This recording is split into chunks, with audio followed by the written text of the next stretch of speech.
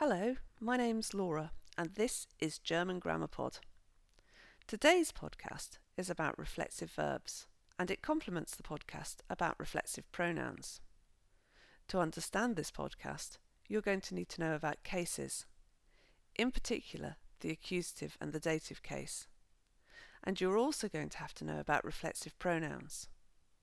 If you don't already have a fair idea what those are, I suggest that you listen to my podcasts on reflexive pronouns and the ones on the accusative and the dative, and maybe also my podcast on the nominative, before you continue with this podcast. So, beginners and intermediate learners, while you were listening to my previous podcast, you may well have been thinking to yourselves, why all this fuss about reflexive pronouns? Surely there aren't that many reflexive verbs. That is, verbs where the object is the same as the subject, such as he hurts himself.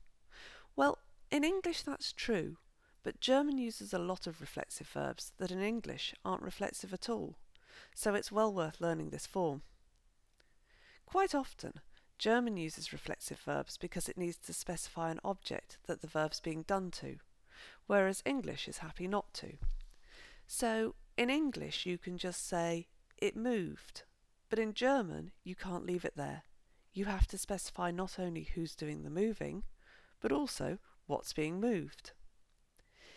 If you don't, you get a sentence as nonsensical as I tried on is in English. You have to specify what's being tried on. For instance, I tried on some shoes.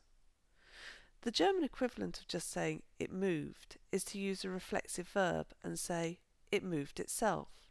Es hat sich bewegt. If I were translating that sentence back into English, though, I wouldn't include the itself. I'd just translate it into what we'd normally say in English. It moved. There are a lot of verbs like that in German, as it's much rarer for a German verb not to need some sort of object than it is for an English one. So in German it's ich bewege mich, I'm moving, in the sense of moving your body, not moving house, which is a different verb completely. Ich rasiere mich, I'm shaving. Ich wasche mich, I'm washing. Ich ziehe mich an, I'm getting dressed. Ich bade mich, I'm bathing or I'm having a bath. Ich dusche mich, I'm showering. Ich erhole mich, I'm recovering. Ich erkälte mich, I'm catching a cold or I'm getting a cold. Some of those verbs have to be reflexive because you can't do them to someone else, but not all of them do. For instance, you can wash, shave, give a bath to, or shower other people. If you were to do any of those things to someone else, then you wouldn't use a reflexive pronoun. You'd just use a normal pronoun or noun to say who you were doing it to. For instance, instead of rasiert sich, he's shaving, or Markus rasiert sich, Marcus is shaving, you would say ich rasiere ihn, I'm shaving him. Or, if one man were shaving another, you might say rasiert ihn, he's shaving him. Or Markus rasiert Sven, Marcus is shaving Sven. Notice that rasiert ihn means he's shaving him, whereas rasiert sich just means he's shaving. Literally, he's shaving himself. German does another interesting thing with these sorts of verbs of personal care that English doesn't do. There is a third way between doing something to yourself and doing something to someone else, and that's doing something to part of your body. For instance, washing your hands, brushing your teeth, or brushing your hair. English uses sentences like, I clean my teeth, you brush your hair, to express this. German can also follow this pattern, but it doesn't have to. In German, there's also another way to express this, and it's good for intermediate and advanced learners to use this in exams, just to prove you know how to do it. That other way works like this. Ich wasche mir die Hände. Literally, I wash myself the hands. Du bürstest dir die Haare. Literally, you brush yourself the hairs. Putzt sich die Zähne. Literally, he cleans himself the teeth. Sie rasiert sich die Beine. Literally, she shaves herself the legs. Notice that when we were previously talking about doing something to our whole selves, the reflexive pronoun was in the accusative. For instance, ich wasche mich. But when we do it to a part of ourselves, the reflexive pronoun is in the dative, and the body part we're taking care of is in the accusative instead. For instance, ich wasche mir die Hände. In German, it's just as normal to talk about body parts in this way as it is to use possessive pronouns. That's words like my or your or his. In fact, German likes to talk about body parts this way, even when there's no reflexive pronoun. So, for instance, you can also say, Seine Mutter wäscht ihm die Haare. His mother washes his hair. Literally, his mother washes him the hairs, which works the same way as wäscht sich die Haare. He washes his hair. Literally, he washes himself the hairs. Intermediate learners might also like to note that whereas English talks about someone's hair, German much more logically talks about their hairs, plural. By the way, you can also do the same thing with sich anziehen, to get dressed.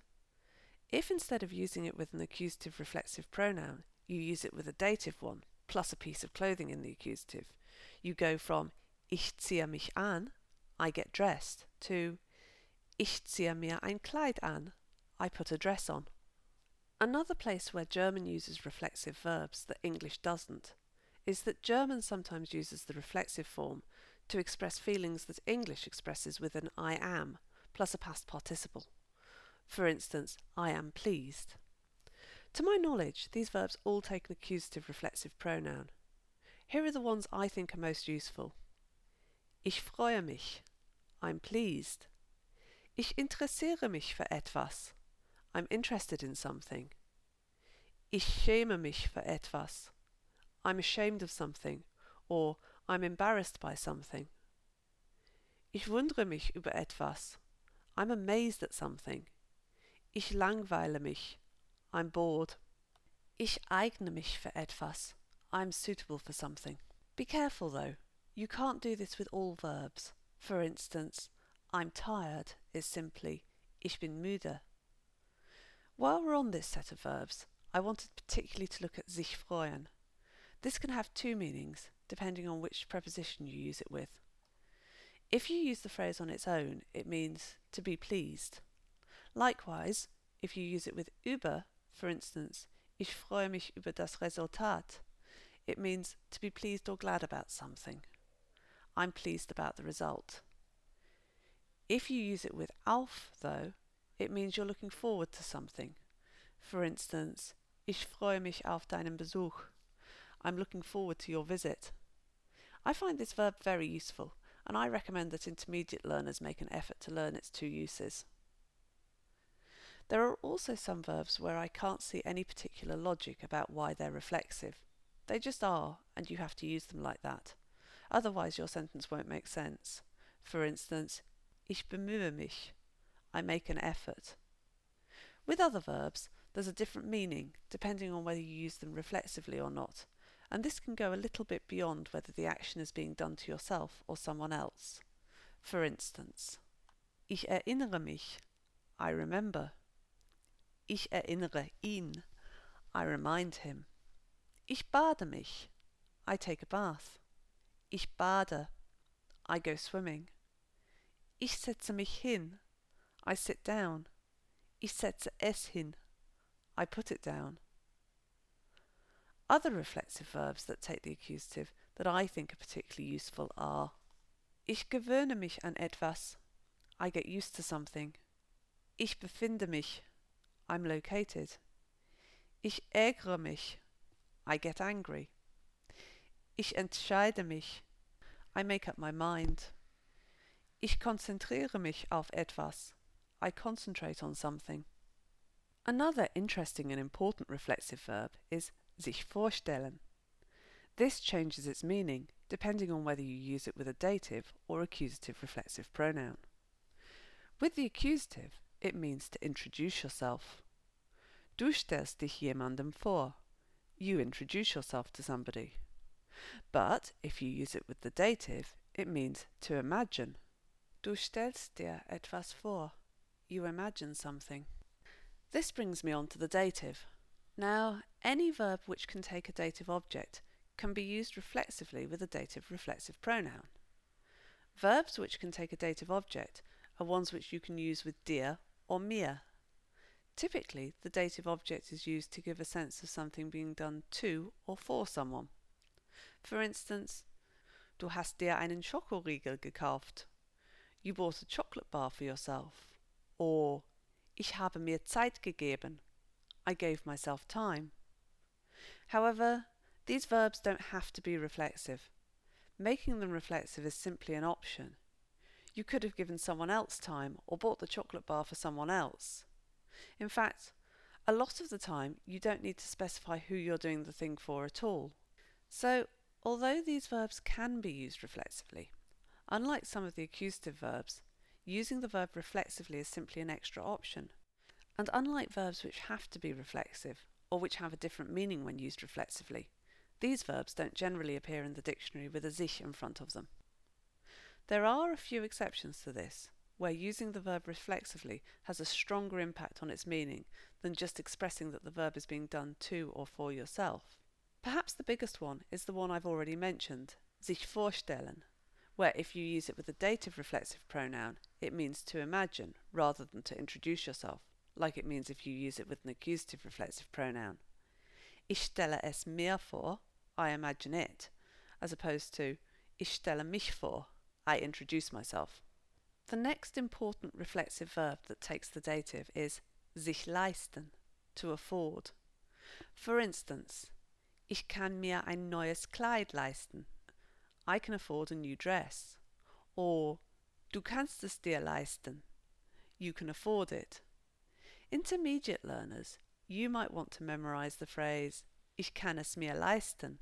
I can afford it. The reason to memorize this particular phrase is that it breaks my rule of thumb that the reflexive pronoun should come straight after the verb. It follows the full and correct word order that I laid out for advanced learners in my podcasts on reflexive pronouns and word order, but it breaks the easier rule of thumb I suggested for beginners and intermediate learners. I think ich kann es mir leisten, I can afford it, is the sentence intermediate learners are most likely to say, which breaks my rule of thumb. I therefore recommend memorising it.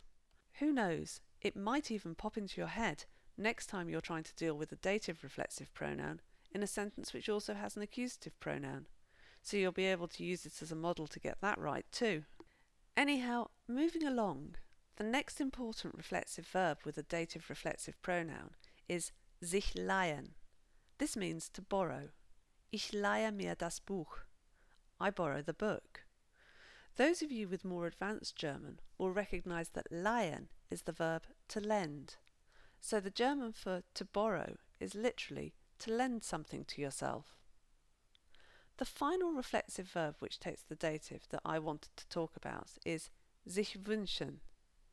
Without the reflexive pronoun, wünschen simply means to wish. But if you want to specify you're wishing for something, you have to use a dative reflexive pronoun. For example, ich wünsche mir ein Pferd. I wish for a horse. Literally, I wish myself a horse.